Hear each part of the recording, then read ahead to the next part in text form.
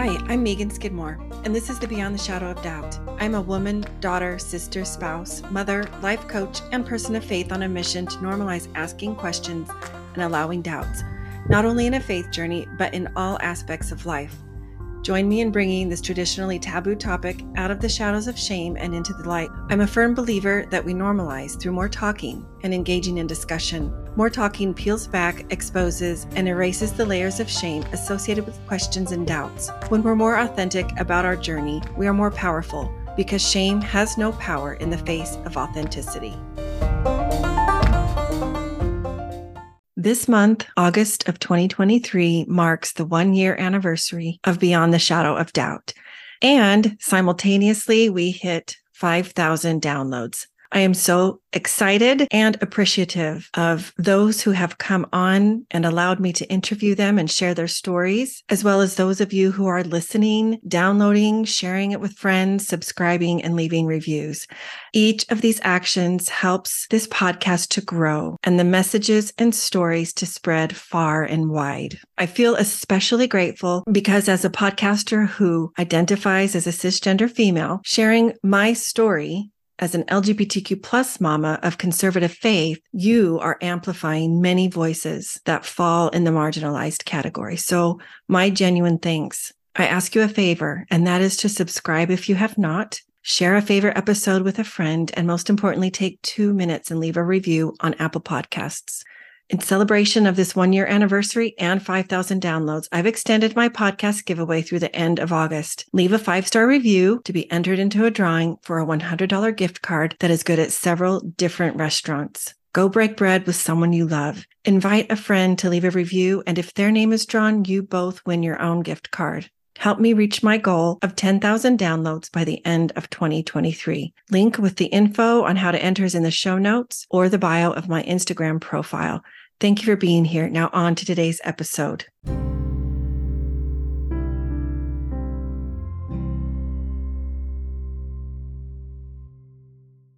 Hello, and thank you for joining me for Below the Surface, Spiritual Wounds Part 3.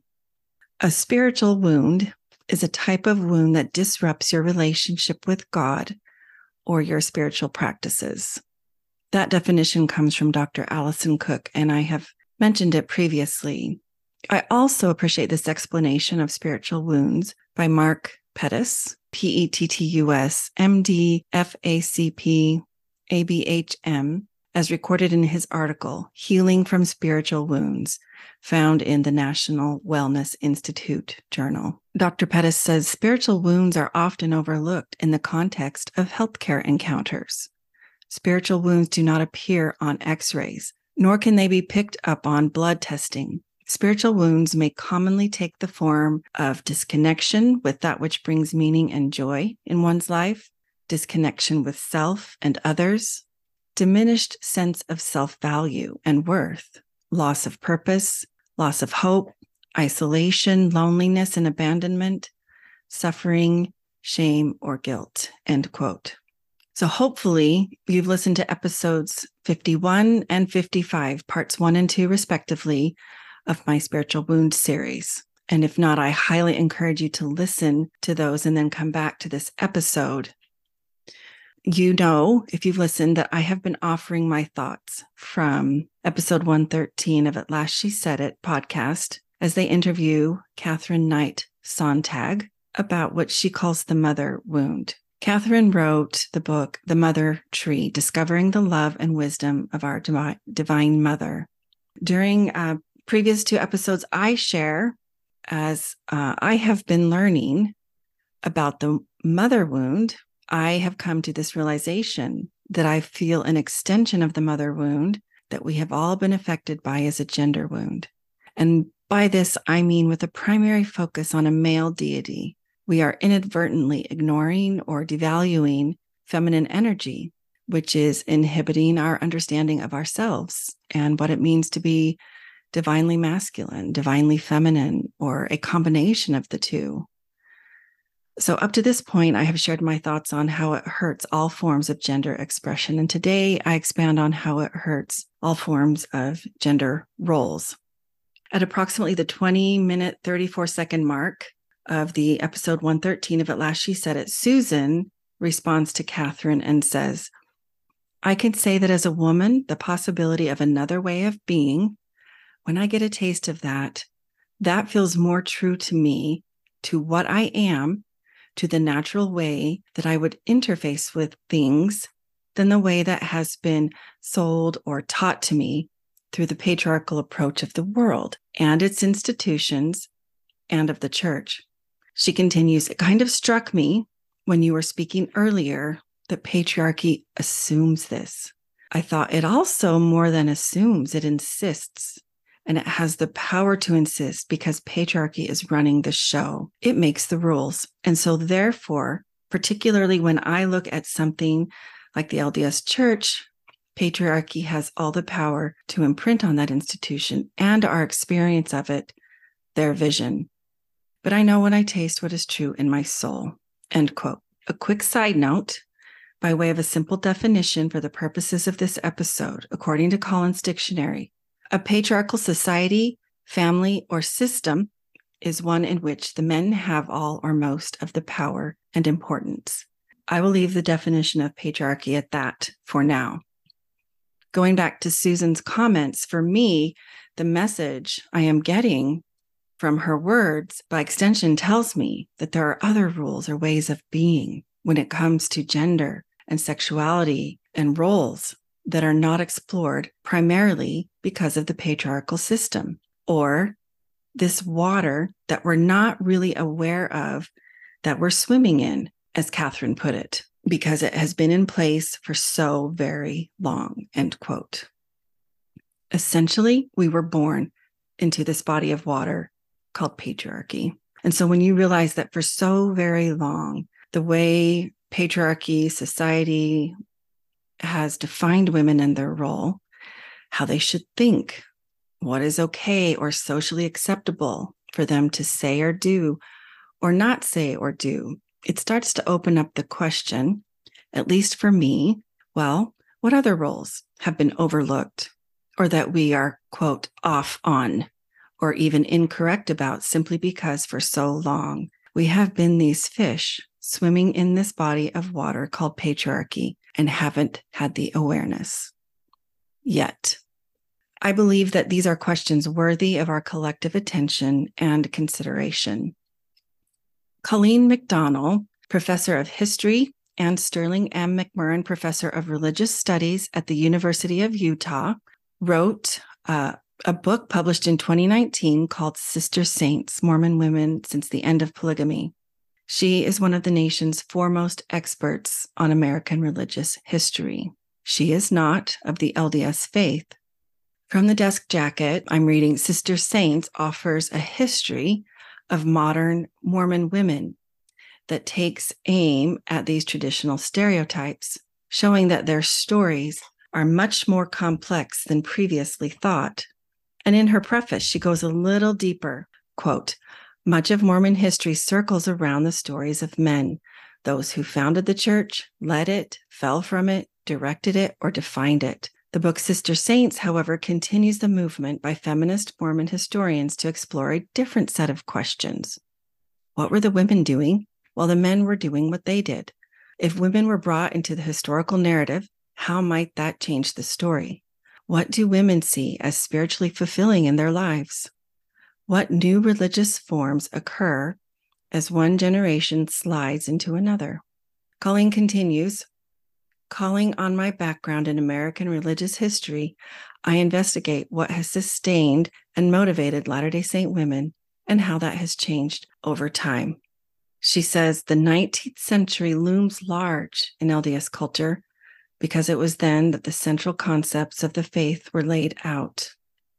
Moreover, Mormons see the early years as overflowing with evidence of the supernatural and the extraordinary.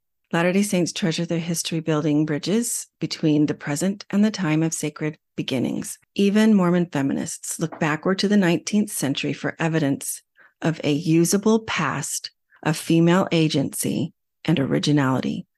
They point to the women who went east and studied medicine, or the ones who secured the right to vote in 1870. Colleen says, they seem to be asking, why can't the 21st century be more like the 19th? End quote. So, having prescribed roles for those born specifically with male body parts or specifically with female body parts is automatically exclusionary because it doesn't take into account the fact that is not the only thing that makes up or defines a human being in their many, many facets. So by overlooking or devaluing the feminine divine or heavenly mother, there is a significant gap or hole surrounding the role of women, and by extension, the roles of those who fall outside of identifying or relating to this traditional role assigned to men or assigned to women. So when the lens of patriarchy defines roles, we are limited. Everyone is limited, even those who generally benefit from patriarchy. For instance, like in my example with Dr. McConnell and her book, we don't have as many women's stories nearly as much as we have men's. Additionally, men are expected to have specific roles and generally nothing outside of those traditional roles, or very little anyway, like they're expected to be the sole or primary breadwinner, provider, protector, etc., of all the familial needs.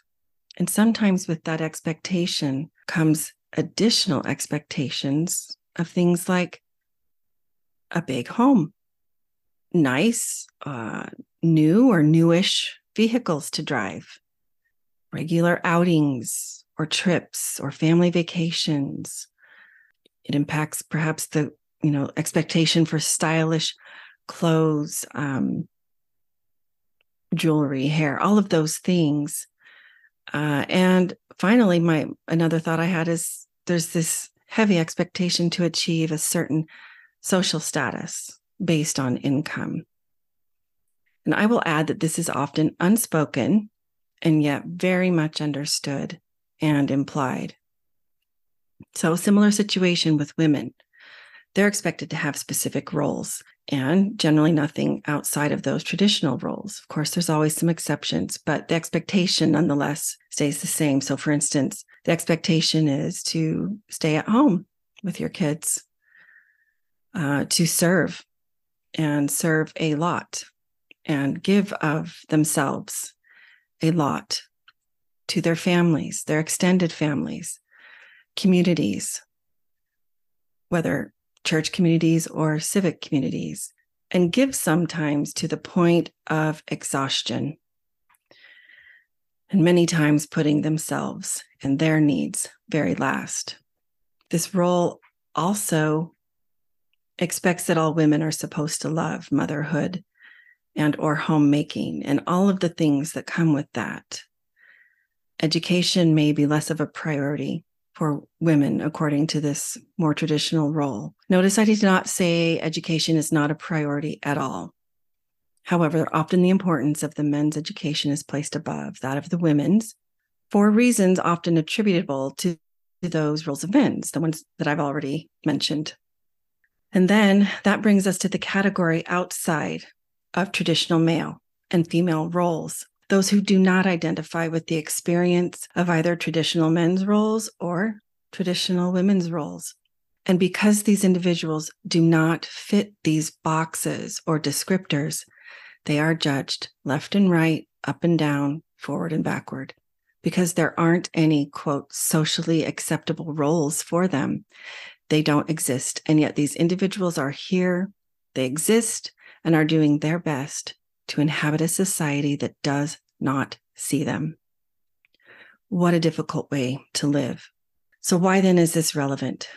And why am I calling this a spiritual wound? Recall the definition of spiritual wound I used earlier by Dr. Allison Cook. A spiritual wound is a type of wound that disrupts your relationship with God or your spiritual practices. This social construct gender and gender roles. This way of being, or this castle we've built, if you've listened to my previous episodes with Liz Thomas from June of 2023.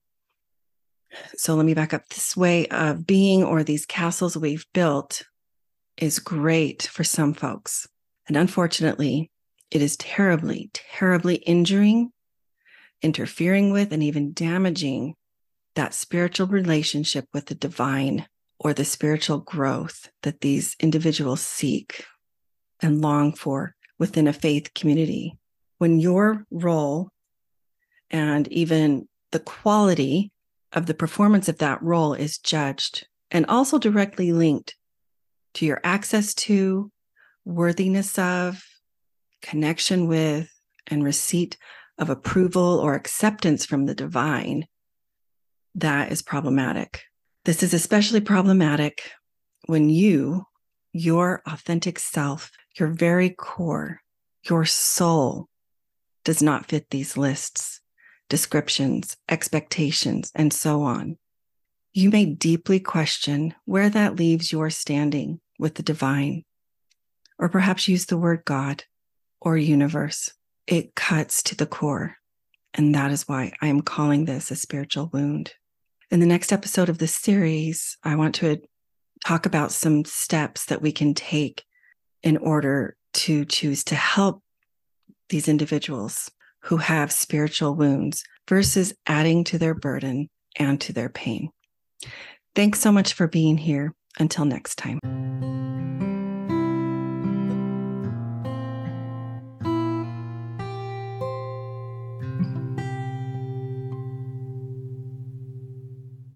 Come join me in Hopeful Spaces, a Dallas Hope Charities component of Hopeful Discussions, which is sponsored by Mercedes-Benz Financial Services USA. Hopeful Spaces is a monthly parent, caregiver, and ally support group facilitated by Megan Skidmore Coaching. To join is free. Simply send an email to chc@dallashopecharities.org.